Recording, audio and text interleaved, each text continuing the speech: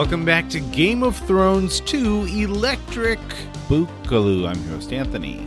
Well, we're finally here, folks. This is Ned's final POV chapter. Of course, I had to have philosopher Chad back to talk about Ned. Looking forward to that discussion. Couple housekeeping notes. If you're looking for our discussion of Battle of the Bastards, Steve and I published that earlier this week. Do a search for Bonus of the Bastards, and you hear Steve and I do an extended coverage of that episode. Next week, as we round out Season 6, I'm trying something new. I'm experimenting. I'm going to have 3 guests on to cover this next chapter with Kat. So we're going to have Stephanie Barba Hammer. Check out her new book, Pretend Plumber. Ian McGinnis. He's our resident Scottish medievalist. And then, of course, repeat offender, Jan Doolittle Wilson. So it'll be the 4 of us covering a single chapter. Never tried this before. It could go terribly wrong. I'm navigating 4 different time zones, 4 different audio feeds. But we're going to try it. We're going to see how it works. That's next week. This week, it's Ned 15. Here is philosopher Chad Carmichael. So I'm going to teach an online asynchronous class for the first time that normally for me is very lecture centric. When you do that, do you record lectures or? I do. Okay. I don't have my face on the screen. Yeah. Which I think is unbearable. No one wants to see my face. Yeah, I don't know what I'll do. So I think either a PowerPoint or something where you do a voiceover of text that you want to, or an image or something. For my Greek class, it's like my hand and a whiteboard. I think it's not bad to have your face appear to some degree, but I agree that maybe they don't want to just sit there and stare at your face the whole time. Well, some faces are better than others. You've got a nice face. I don't know why that would be a problem. Yeah, right. No, I don't want that in the world at all. Yeah. All right. Will, do you want to talk to some Ned? Let's talk some Ned. One last time with our old friend Eddard. The end of Ned. The end of Ned, really. I mean, of course, he's not going to die till later, but Ned's not dead. Ned's not dead, baby. Ned's not dead. That's right. He has the most spoken words in this book. He has the most POV chapters in this book. And this book is 3/4 of the way, finished, right? We still have a 1/4 of the book to be concluded, and this is the last POV chapter. It's kind of nuts if you think about it. Right. It's kind of nuts to kill your main character 3/4 of the way through. I can see killing your main character at the end, maybe. This is part of the reason why it's one of the greatest books, in the fantasy genre. Right, yeah. Can you imagine killing Aragorn 3/4 of the way through Fellowship? Yeah, I really feel like when he dies, which, he doesn't die in this chapter, but when he dies, you really sort of have this feeling of like, wow, if I didn't get it already, which maybe I should have, this is a different kind of story. Yeah. And that's pretty cool. Shall I read my synopsis? Sure. All right. Ned sits in absolute blackness beneath the Red Keep. His broken leg throbs with pain and is warm to the touch. He imagines that the world outside is gathering for war. He thinks over his mistakes and of better days. He remembers the tourney at Harrenhal when Robert was lean and Rhaegar gave his sister flowers. Finally, Varys visits. He learns that Arya has escaped, that Sansa has pled for his life before the boy king. He learns that Cat no longer has Tyrion as a hostage. He learns that Robb has called the banners and is marching south. Then he learns what Varys wants of him. Varys thinks that peace can be bought through a simple lie. Ned must confess to treason and regicide. He must support Joffrey's ascent to the throne. Ned, of course, dismisses the idea at first. Varys concludes by reminding him of the children. He has the power, it seems, to save Sansa. Or so says Varys. So, Chad Carmichael, one last time with Eddard Stark, do you want to talk about a character, a theme, a plot point, or shall you and I climb the ladder of chaos?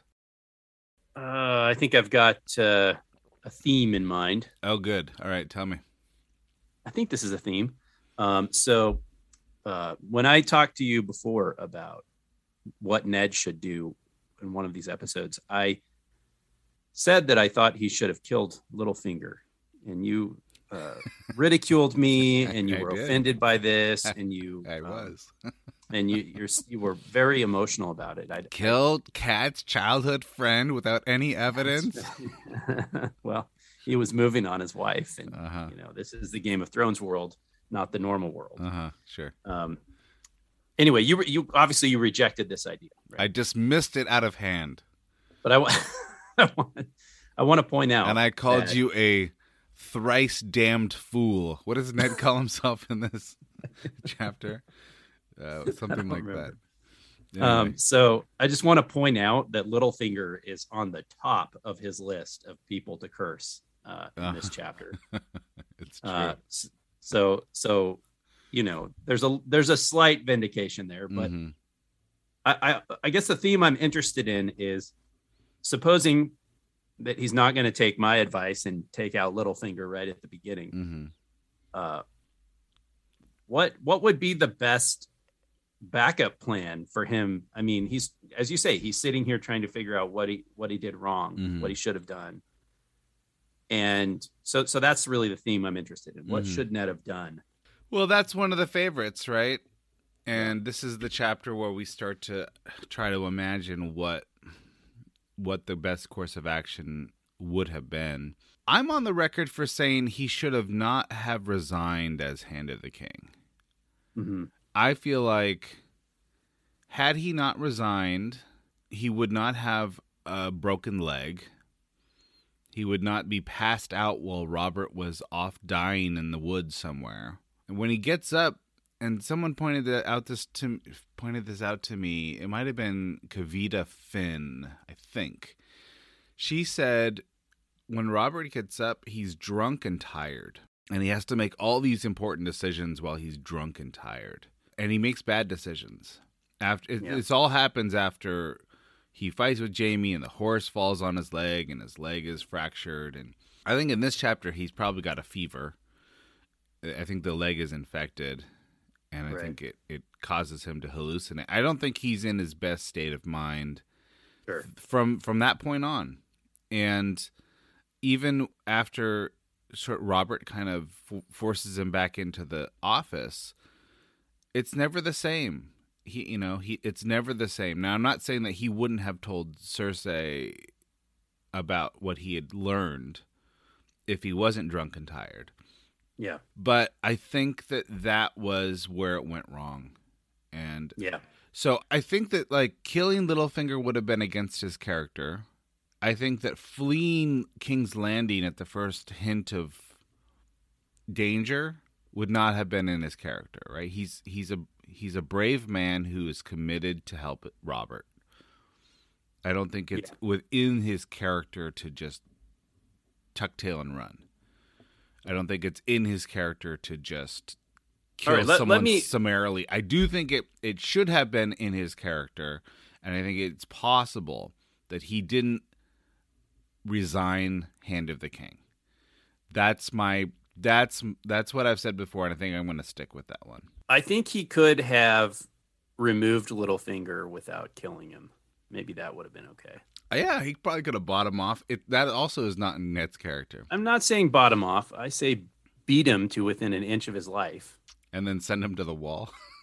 and then tell Robert, look, I can't work with Littlefinger. He's moving on my wife. I think that's a better play than killing him summarily, for sure. I think that would have worked. My thinking when I came up with that before was anyone who's smart would have seen the writing on the wall that there's going to be war. Yeah. And part of the problem, part of what was making war inevitable was the financial situation. And Littlefinger's at the center of that. So he needed to get control of the financial situation. And ultimately, they were going to tell the Lannisters, we're not paying you back. See, I think that you're giving too much. I think you're maybe putting too much of this on Littlefinger.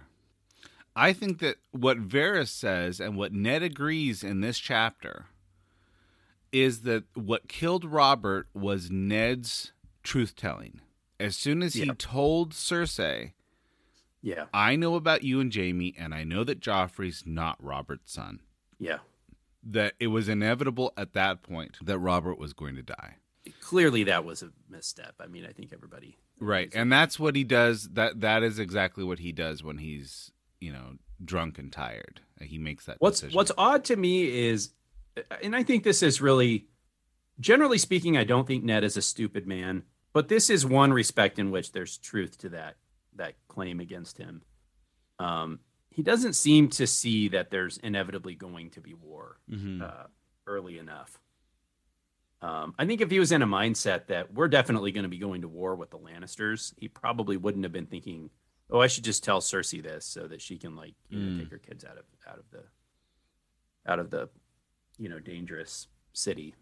Well, he does say, I don't know if it's his interior or if he says it out loud to someone, but he does say at one point, Cersei's going to flee. Oh, he tells her, he said, "Here's my advice. Take your children. Don't just go back to the Rock. Go to Essos. Go as far away as possible because Robert will pursue you to the ends of the earth." So he does think that what he's doing will create some kind of war between the Baratheons or the kingdom and the Lannisters. But he thinks that Cersei will tuck tail and run, which is not in her character, right? Right. So I have a question for you on this. So it's similar, but it's sort of looking forward instead of looking backward. Do you think that Varys gives Ned good advice in this chapter? I think Varys gives Ned advice that, had he followed it, would have saved his life and helped his daughters. But it didn't. He did follow Varys' advice, and it did not help him and his daughters. Oh, I guess you're right. Yeah. I guess Joffrey's just kind of a wild card. I mean, that's right. And I think a lot of people think, well, of course, Varys is the smart one and Ned is the stupid one. But in this chapter, Varys gives Ned advice. He says, lie, confess to something you didn't do, and support Joffrey as king. Ned dismisses, and then he thinks better of it, or worse of it, I suppose. Yeah. Does exactly what Varys says, thinking that he can save his daughter's life. And Joffrey ends up taking his head anyway. So he dies. He gives up his honor and his life. Right. And so it seems to me like, okay, maybe it's good advice, but it was the wrong advice. Yeah. I mean, it seems like a wise course of action on the surface, doesn't it? Right. I think it was the best chance for him saving his life and helping his daughter. But so it didn't work out. So I think it's too late for Ned. That's that's what we learn, right? Is it's really too late. The mistakes have already been made.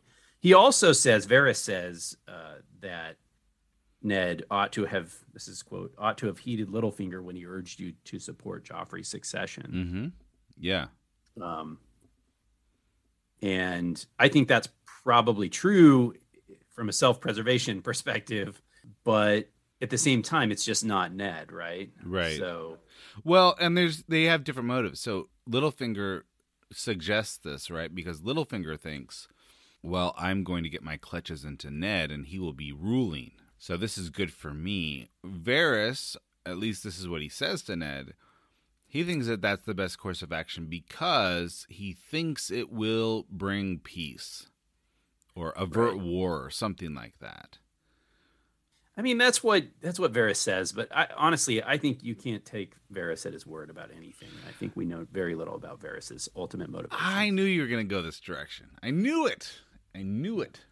Well, he tells us. Well, what does he say? He says that Littlefinger is the second most devious person in the realm or something like that.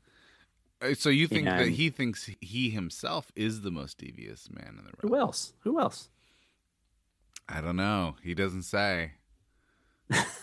He you think that he means what? I think that if you look carefully at what Varys says, he means Bolton. He means Roose Bolton. I mean, it makes no sense. I think if throughout this book, if you look very carefully at what Varys says, he very rarely lies. He very rarely lies. He will speak half-truths. Yeah. He will only reveal certain information. Yeah. But I think you would be hard-pressed to find a moment where Varys actually lies. Maybe he's sort of a devious schemer or whatever, but for whatever reason, he can do that without lying very often. And so when he tells Ned, I'm for the realm. I am for the realm. Go ahead and write your letter. I'll tell you exactly what I'll do. I'm going to read it, and I will deliver it, or I will not deliver it, depending on whether I think it will enhance my own ends. All right, but who do you think... He tells the truth. So when Varys says he's for the realm, I believe him. You've always had a weird little soft spot for Varys. I do. First of all, I do. Second of all, if it's not himself that he's talking about when he says that, then who? You tell me. No, I think you're probably right. Thank you. Okay, thank you. On that point, you're right, but I think you're wrong when you say that you can't trust anything Varys says. I think that Varys actually uses the truth to his benefit. And a lot of times it might be a half-truth or whatnot, but he very rarely lies in this book. I think it's a theme in this book that when somebody tells you they're a liar, you should believe them. He doesn't say that he's a liar. Good God, Chad. He says that Meet me halfway here.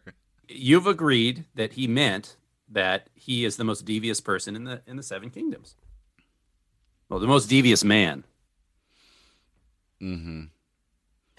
You think he's a woman? I don't think he's a woman. I'm saying that's what he says. You think he's a mermaid. I'm reading between the lines. He implies that Varys is the most devious man in the Seven Kingdoms. Right. Here's what I think about Varys, and we can debate that other point, but the point that I'm more interested in is whether or not we can believe him when he says he actually is for the realm. He's not in it for himself. So. He's in it for the realm. I think it's possible.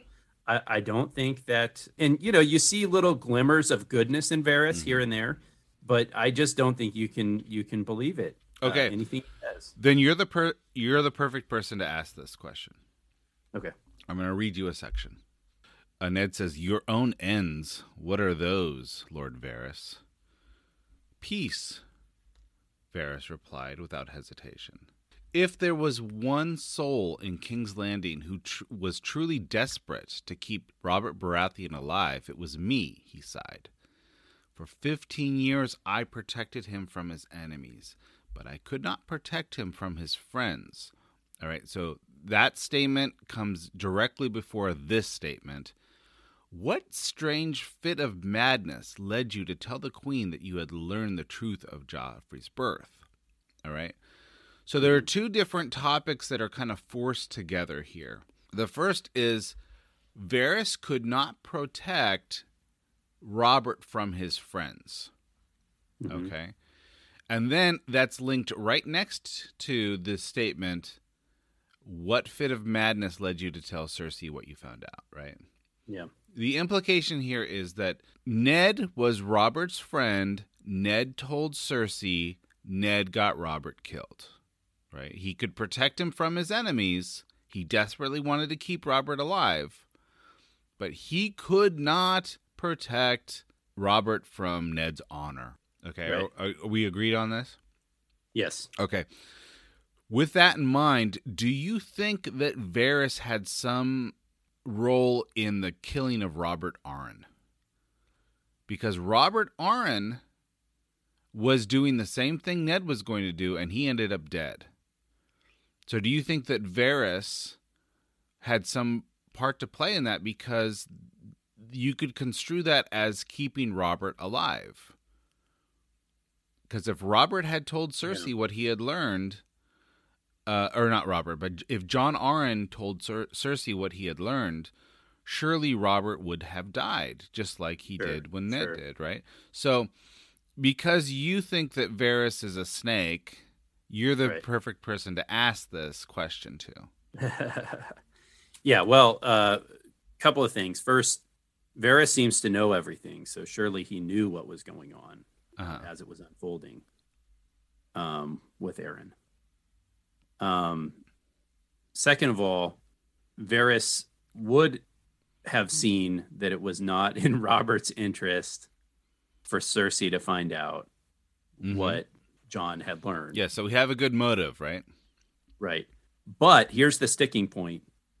He expresses incredulity at Ned's telling Cersei what he had found out. So that suggests that he would not have expected anyone to tell Cersei before.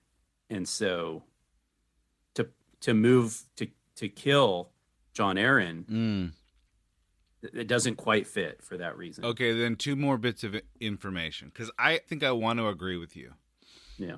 But it's because of my weird soft spot for Varys, which you don't have. Okay, 2 more bits of information. 1, earlier, Arya overhears Illyrio talking with Varys.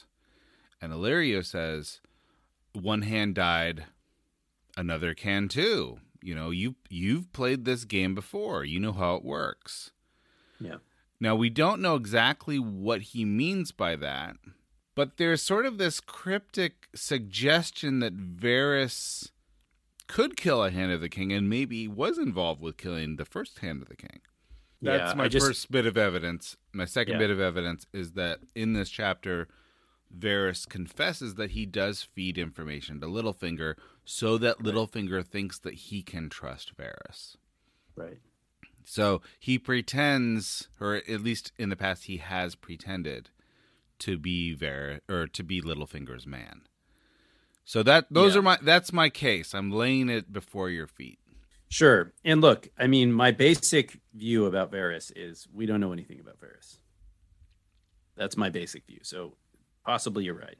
Possibly he could have done that. I just feel like there's enough other explanations of how Jon Arryn got into trouble that it's easy to imagine Varys just watching that from the sidelines and being sort of, I mean, maybe he could have intervened to stop that from happening. That I believe, and decided to let it go ahead. But was he an active participant in the plot? I guess I don't think so. I agree. I don't think he's an active participant. I do think that he's the kind of person who would say, I think that they're going to kill Arryn. Yeah. And then wonder, like, is this actually better for the realm or not? Yeah. It may be the best thing for the realm for this idiot to die. Of course, I'm taking Varys at face value when he says that he is in it for the realm. Yeah. So I was reading a little bit about Varys, and I don't think this is revealed in this book, and I couldn't remember which book it was revealed in. But apparently his little birds are actually little kids, and he like cuts their tongues out. Is that right? I don't remember that particular detail about the tongues. Well, let's say Varys did that, right?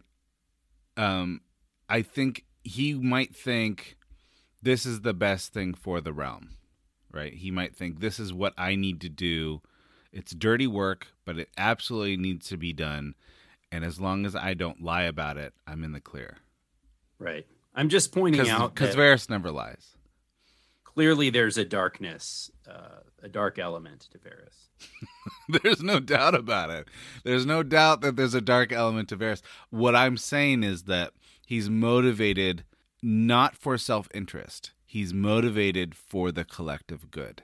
Okay, so I just found it. I was just searching for it. Okay, good. It actually is in this book. It's in chapter 32. Whose POV is this, by the way? This is Arya. Okay, go ahead. And it's the part where she's hiding and she's overhearing Varys talking to. Who's Varys talking to? I don't remember. Illyrio, I think. Okay. And I'm reading from a wiki of Ice and Fire here. Okay. The Torchbearer claims that even with his skill, he cannot keep control much longer, but does agree to do what he can, saying he requires more gold and 50 more birds. The Forked Beard, I think that's Varys, responds that 50 is a lot, given that they are so young Oh, no, this is Illyrio with the forked beard, but keep going. Okay. Given that they're so young that this is a Wicca, so it's not written correctly.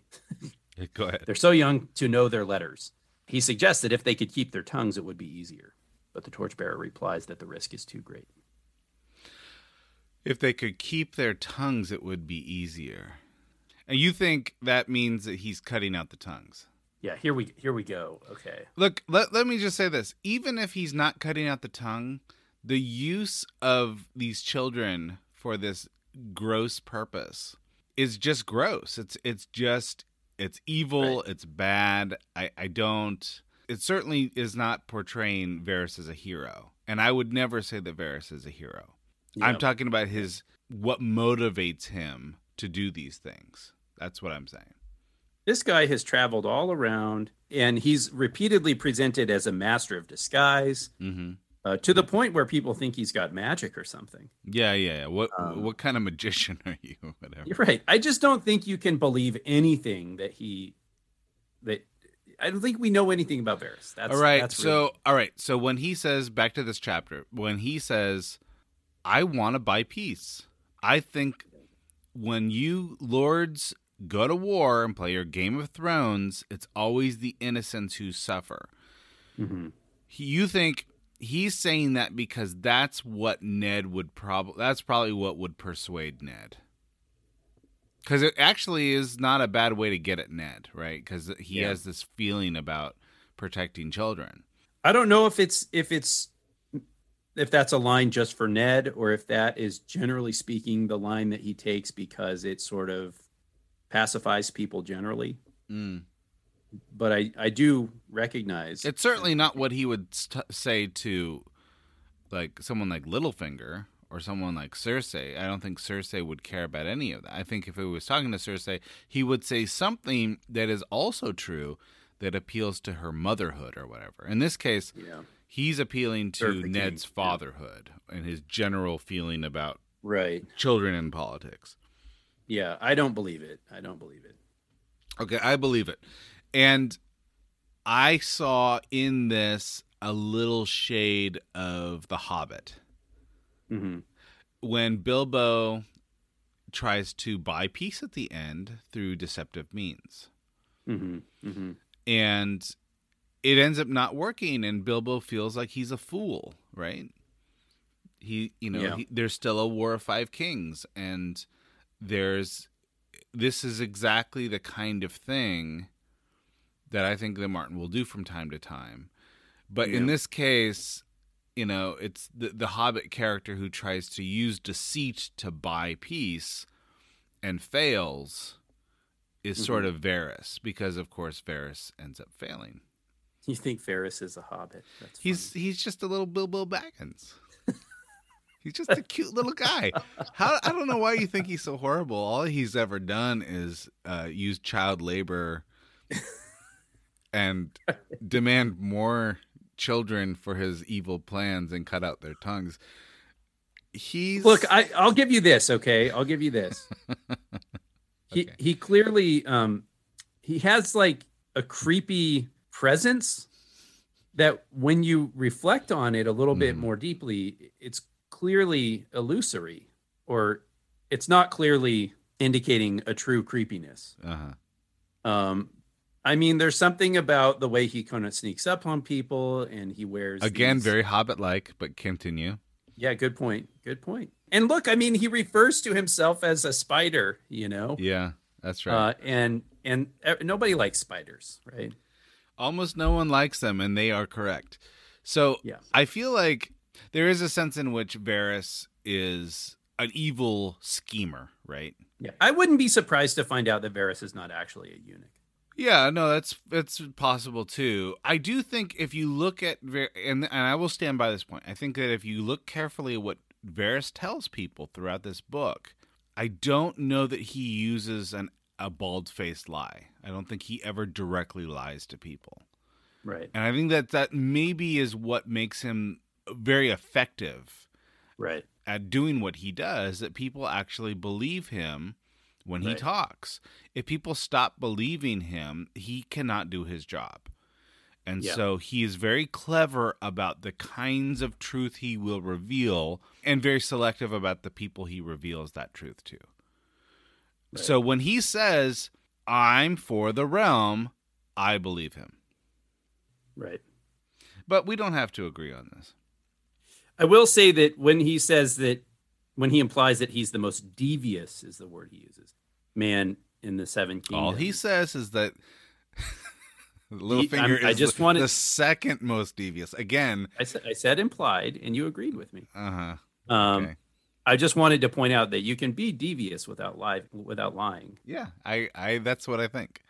And I think in a way you're pointing out that that's a higher quality or like a more effective level of deviousness if you can pull it off, if you're smart enough. Right, sure. Yeah.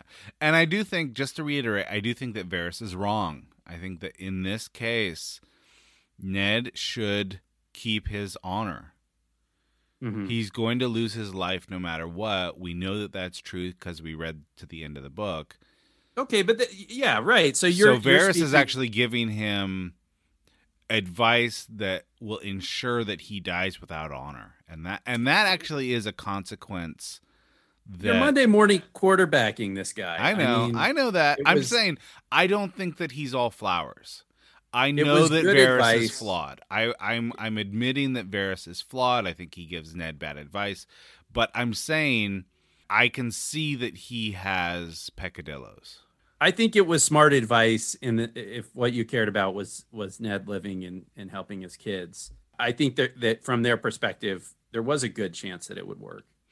I agree. It was smart advice. It ended up being the wrong advice. Yeah, it was too late. And really, I think the thing that baffles me the most about Ned, and I feel like through the chapters that we've talked about Ned, this is something that's come up from time to time. If he was truly an honorable and good man, the way people tend to think of Ned, wouldn't he have had his daughters out of the city days before this? I think he was under the assumption that the safest place for the daughters was near to him. Like, I will keep them close, and I plan to leave the city because Stannis is on his way, and I'm going to keep my daughters. And I mean, clearly he did not see what was coming. Clearly, Ned did not see what was coming, right? Almost any normal father, okay? I'm not even talking about anybody who's particularly smart or particularly good. Any normal father who loves his daughters would have, at some point in the previous week or so, felt like this is too big of a liability. And so I find it odd that he didn't get that. Interesting.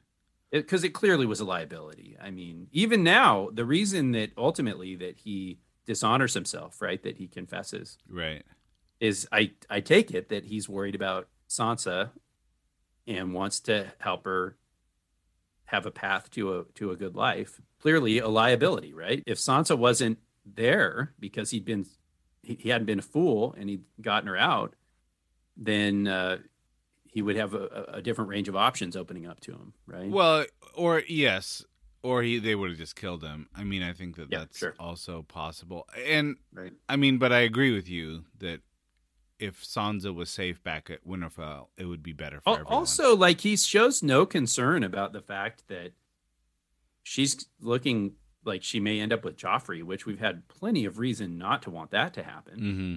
I don't know. I don't think, I mean, I look at it and I think, he doesn't really care that much. And in some sense, he doesn't care that much about Sansa. I think that you're overstating that. Of course you do.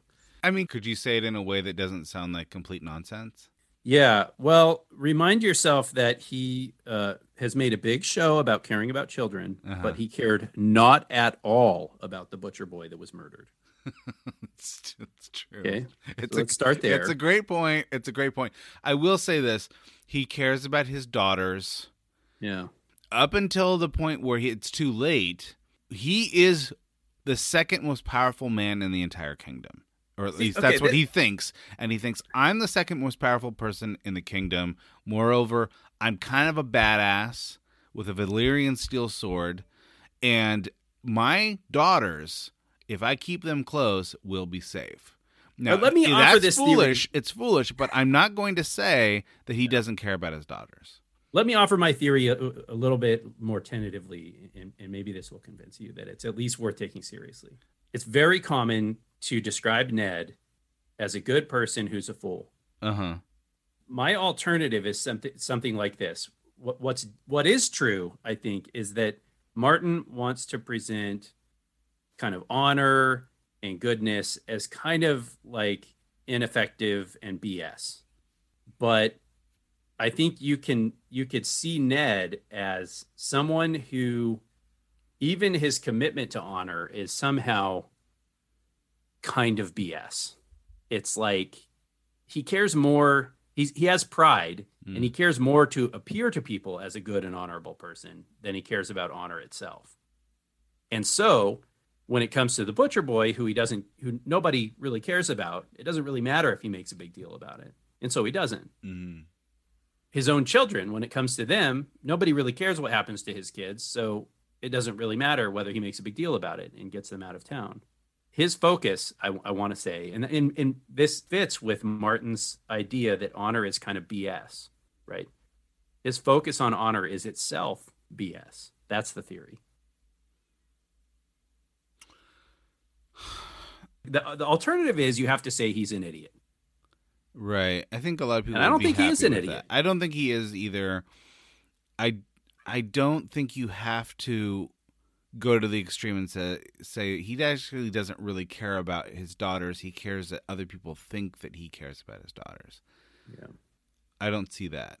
I see he does care. He cares about other things more, right? He cares about doing right by Robert more than he cares about his immediate family.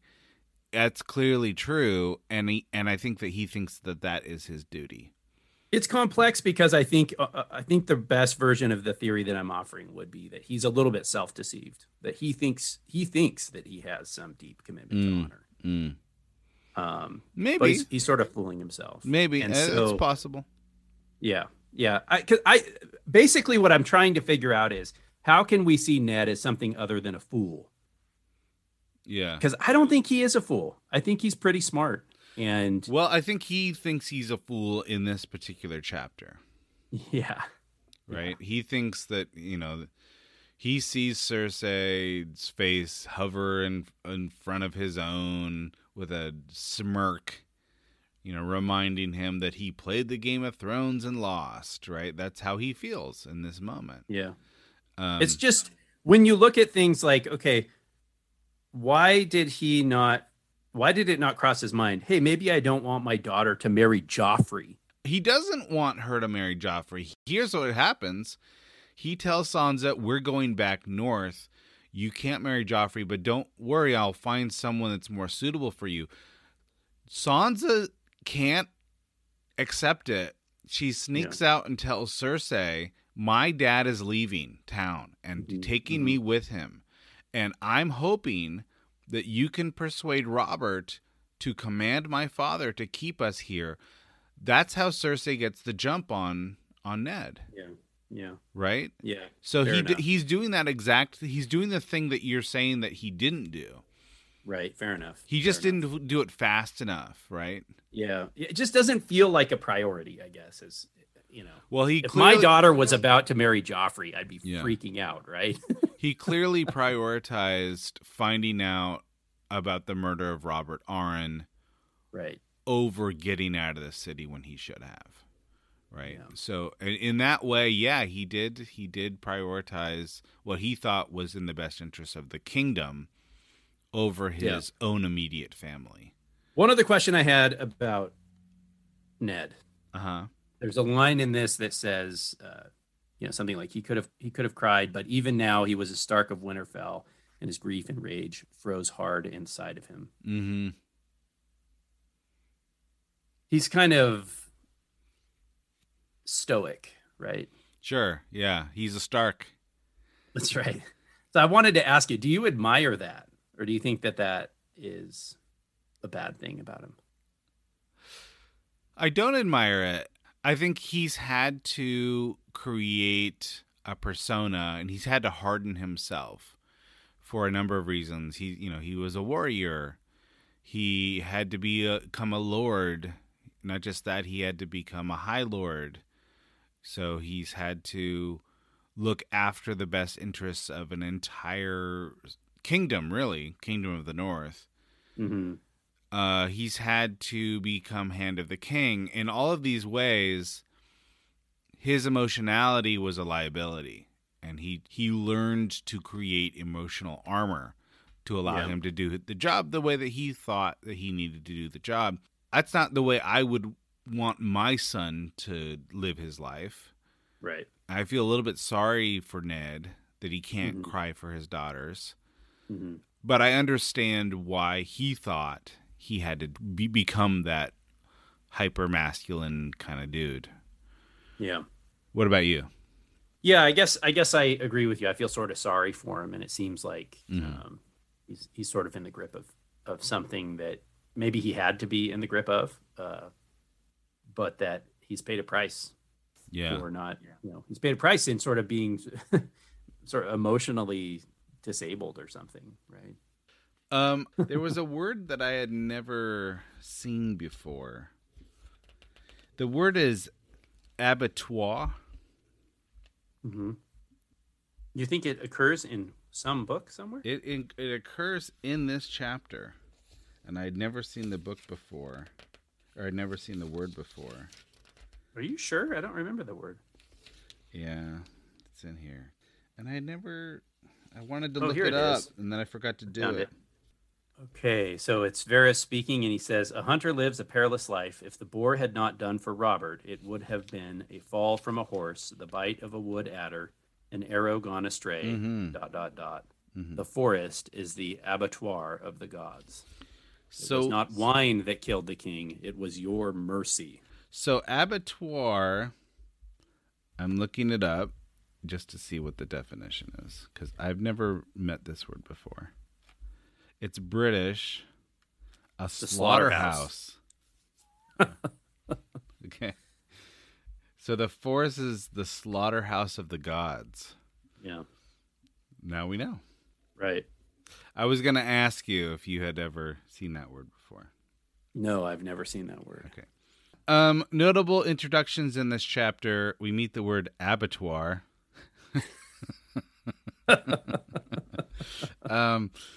I didn't find any other notable introductions in this chapter. I mean, you could say that Varys' motives are revealed, but I think that you would probably disagree with that. Yeah, I don't think that's right. Okay. Wait. I don't know if it's right. I mean, maybe they are his true motives. I just think you can't tell. Right. Okay. Notable departures in this chapter. This is the last Ned POV chapter. We lose Ned after this, so he doesn't die, but he's gonna be dead. We lose a crucial element of this book for sure. Have we been to this dungeon before? I don't think we have. Well, there you go. Introduction to the dungeon. Introduction to Maegor's design, right? Yeah. Okay, good. All right, and then book versus show differences. Varys, it's very unfortunate that they do this in the show. They rearrange Varys' words and Ned's words in this chapter. I think this chapter is really brilliant for the dialogue. Yeah. They really change it, so they try to condense it so that Varys says something like, "I'm an actor and I learned my craft and actors know their part," which he kind of says in this. He calls them mummers or whatever. And then Ned says, "Well, I'm a soldier and I learned how to die long ago," whatever. Yeah. This is not what Ned says, and I don't think it really captures Ned's state of mind in this chapter. Sure. So anyway, it's a crucial moment, and I think that they lose a little subtlety in the show. Yeah. One other thing, I thought it was interesting that if I understood this part right, when Ned is by himself and he's just kind of thinking about his failings, he thinks he failed Robert, and he really regrets lying to him. Yeah, that's right. And he feels shame again when Varys calls Jon Snow baseborn. Yeah, he feels a sense of shame. But you were going a different direction. Go ahead. Oh, it's funny that you say he feels shame about that, because it fits with my theory that he cares more about what people think about him than he does about. Well, if you think of this, because he wasn't a base-born son. If you think of this culture as sort of an honor shame sort of collectivist culture, then Ned's honor is absolutely tied to the social world in which he resides, right? Right. It's not like he's not like Jaime Lannister. Jaime Lannister is like, I'm a lion. The rest of you are sheep. Yeah. And I've got my own master morality or something.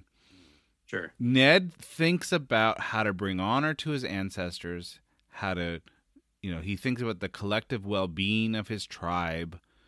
His honor matters because his honor is the only currency that the North has. The well-being of the North is absolutely tied to the Lord's honor in that way. So, of course, he's going to care what other people think about him. So what I was going to say is he seems to, I don't know exactly what lie he's thinking of, but I think he's upset with himself about the lies he gave to Robert on Robert's deathbed. Yeah, no, he does feel that way. He feels like he dishonored himself in some way. Right. And I think he does. I think he thinks he betrayed Robert by, sort of protecting him from the truth. Mm-hmm. But you have to remember here, I think he's having some sort of fever dream. I don't think he's in his right mind. I think he's... Yeah, you're right. He's got a fever, and he's just not thinking straight this whole chapter, I don't think. Yeah.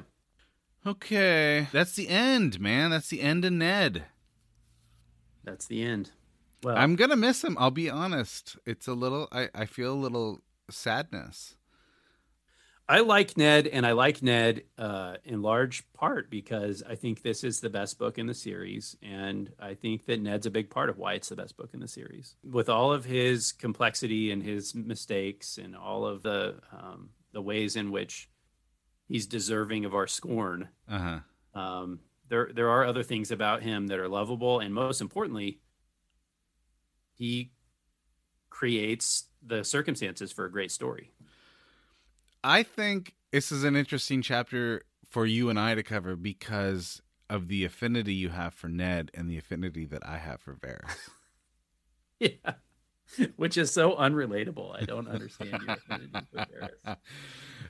You have to give me a little bit of credit. Just give me a tiny bit of credit on my Varys as Bilbo Baggins analogy.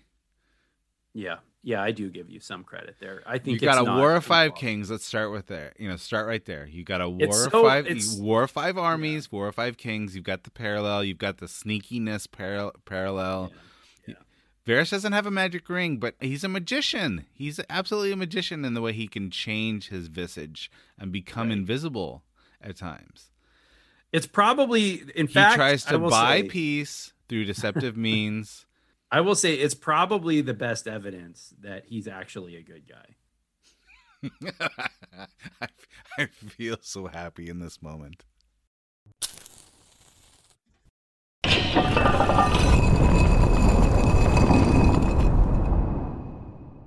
For this week's Bird's Eye View, I'd like to do something of a capstone for Ned as a character in this book. One of the things that I found with Electric Boogaloo is that most people's impression of Ned Stark is something of a caricature that doesn't really take into account his complexity in this book. I'll often hear these two characteristics over and over. He's honorable and he's not that bright. And those are not necessarily inaccurate. I think we could probably say yes to both of those things. But they only make sense in context, and I think that if those are the only two things we focus on, I don't think that we get Ned as he's presented in the book. This is a magnificently complex book, and Ned's the main character. I think that we should be open to the idea that Ned too is a complex element of the story. So rather than just saying Ned is honorable and stupid, I thought I'm going to sit down and I'm going to try to write out Ned's key characteristics. So I've been chewing on this for a while, and I came up with 6 key characteristics for Eddard Stark. And I'll go ahead and talk about them. And I do think that they overlap with the honorable and stupid narrative, but I hope to kind of reframe that narrative just a little bit here. So, important characteristic number 1, Ned is devoted to his family. So by family here, I mean his wider tribe. This would include dead ancestors, future progeny, as well as the current occupants at Winterfell. Now, this is related to honor, but this is a very specific and ancient kind of honor. And this is important for several reasons. Chief among these is that Ned is the literary platform that launches the arcs of Cat and Arya and Robb and Jon and Sansa and Bran and Theon and others. So at least half a dozen key characters are connected in integral ways to Ned. So of course when Ned dies the way that he does, it creates at least half a dozen fundamental deficits for these key characters, and therefore increases the complexity of the story. All right, so that's characteristic number 1, that he's a man devoted to his family.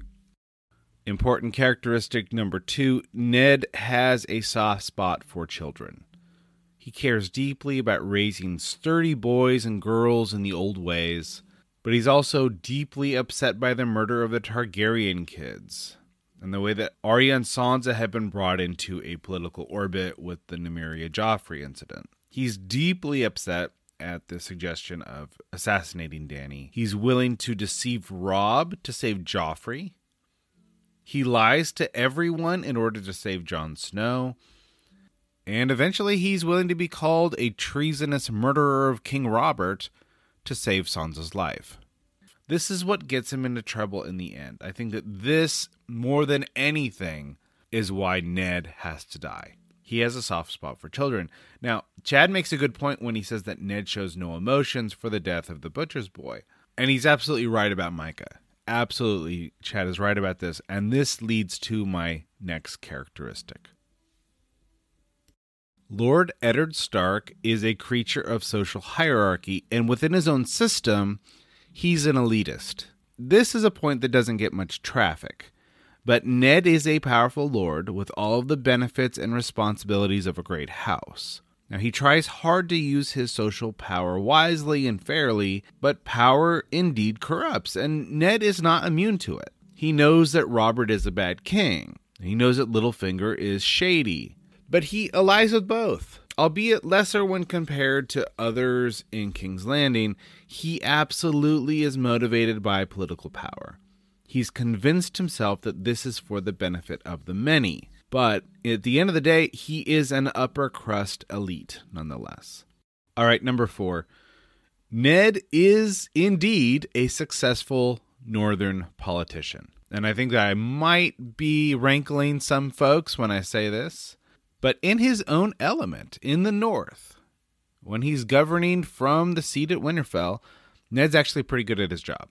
He's good at glad-handing and stroking egos and making good on favors. So in these ways, he's not as simple-minded as most folks set him out to be, but he, of course, is a fish out of water in the south.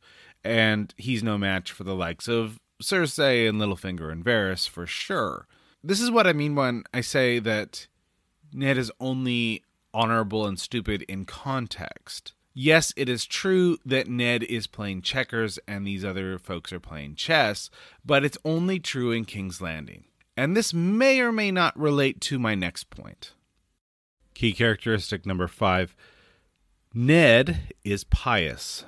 This is somewhat related to honor in that it overlaps. Ned's devotion to the old gods is one of the first things we learn about him, and while it is underplayed in discussions of what went wrong with Ned, it's noteworthy that Asha tells Bran that the gods cannot help people like Ned in the South.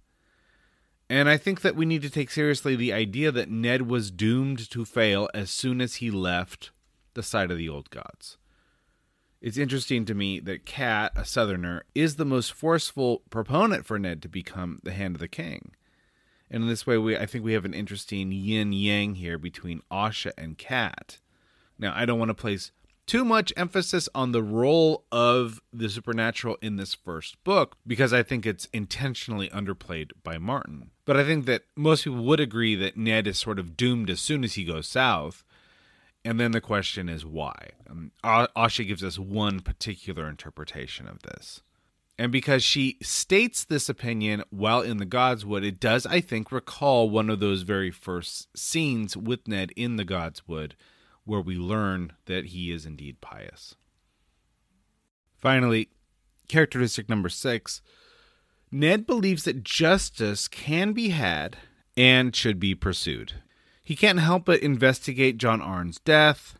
He tries to bring the Mountain to justice. He tries to do right by Robert's children.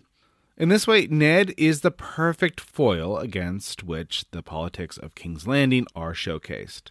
So in addition to being a complex character, Ned is also the literary key that introduces King's Landing. And in this way, I think our discussions of chivalry are really important because while Ned is not a knight, one of the key characteristics of the ideal knight is that this person is a person of justice.